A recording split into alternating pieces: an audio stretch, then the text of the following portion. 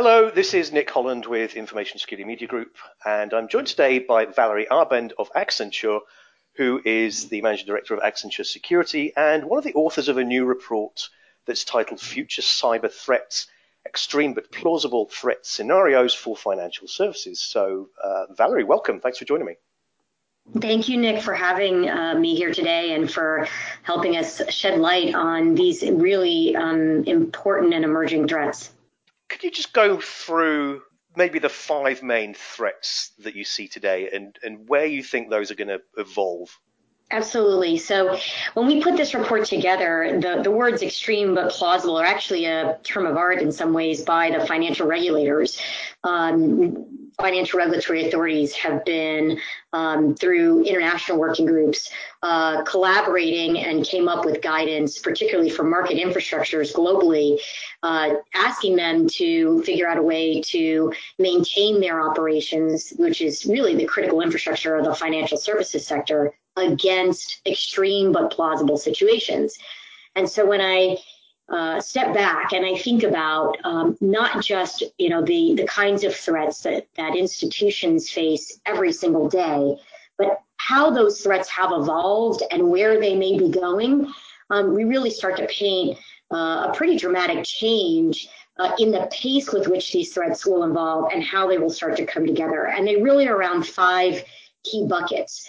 The first being credential and identity theft, something financial institutions have been dealing with for quite some time, but the rapid pace with which that theft is happening, the quantity and the quality in which that identity theft is happening is just on a much more massive scale. The second area is around data theft and manipulation, something that we know has been out there for quite some time, but the manipulation part was something that we've been really talking about for quite some time in financial services and is now starting to manifest pretty clearly and is very concerning. The third area is around disruptive and destructive malware. These are things such as your previous podcast on WannaCry that we know are happening, but the scale and the pace and the directed focus of that is pretty concerning against financial services. And then the fourth area being emerging technologies, how the adversaries will start to go after various types of emerging technologies like blockchain, cryptocurrency, artificial intelligence, but also how they will leverage some of those emerging technologies to conduct their attacks. And then finally, I think the one that is really interesting is disinformation. Disinformation is something financial services have dealt with for as long as there's been financial institutions, the idea that you could somehow move markets by putting out bad information. But the tools that adversaries have at their hands today for doing disinformation on a very wide scale is very concerning. And I think a lot of folks today are thinking about disinformation as it relates to politics or elections, but disinformation and those tactics that are used today in other venues being deployed against financial services could be pretty dramatic. If you could, on a scale of 1 to 10, could you maybe rank each of those on the probability of them becoming a reality, say within the next 18 months? So actually, unfortunately, I think they're all a reality. These are all tactics that are being deployed today. So if we were talking about how probable each of these types individually, these types of attacks would be attempted, I would say if 10 is a high, yep, you're at 10 for all of these. All of these attempts are happening on a pretty routine basis. It's the commingling of these attacks and the evolving sophistication of that commingling with a change in how they're deployed that I think is really the gist of the paper.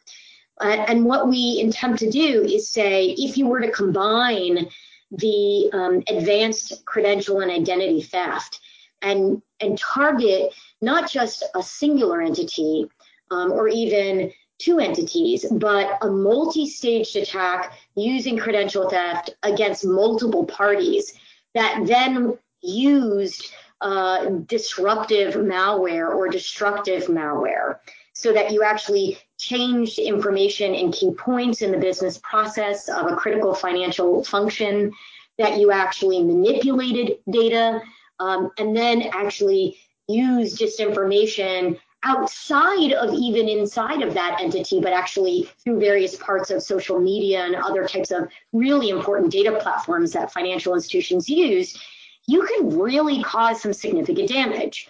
I think when we look at those big hypotheticals, it's more likely to happen within the next 3 to 5 years. But like I said, all of these individually are already happening.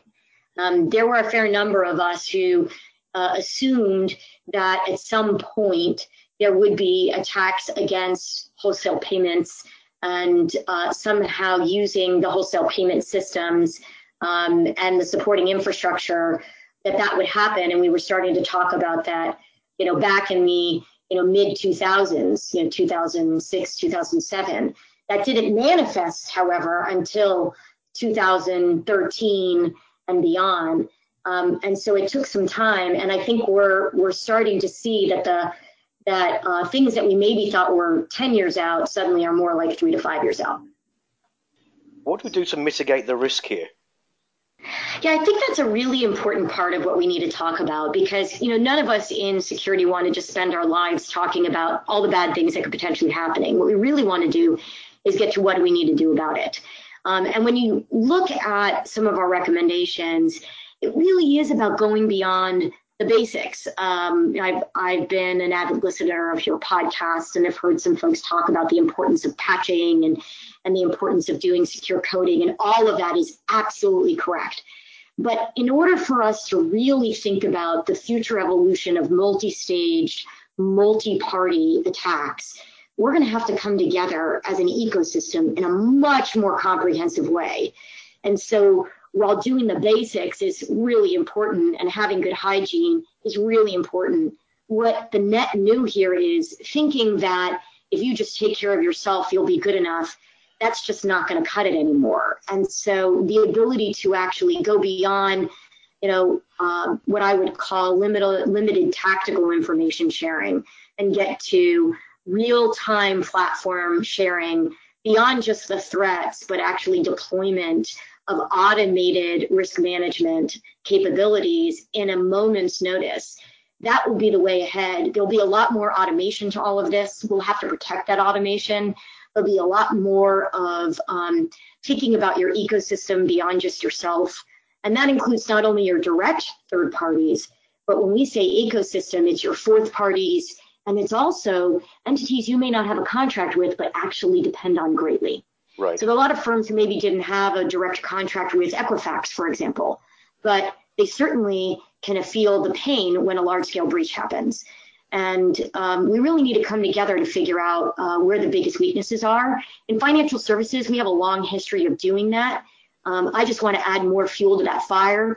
I commend the institutions who are working really hard collaboratively.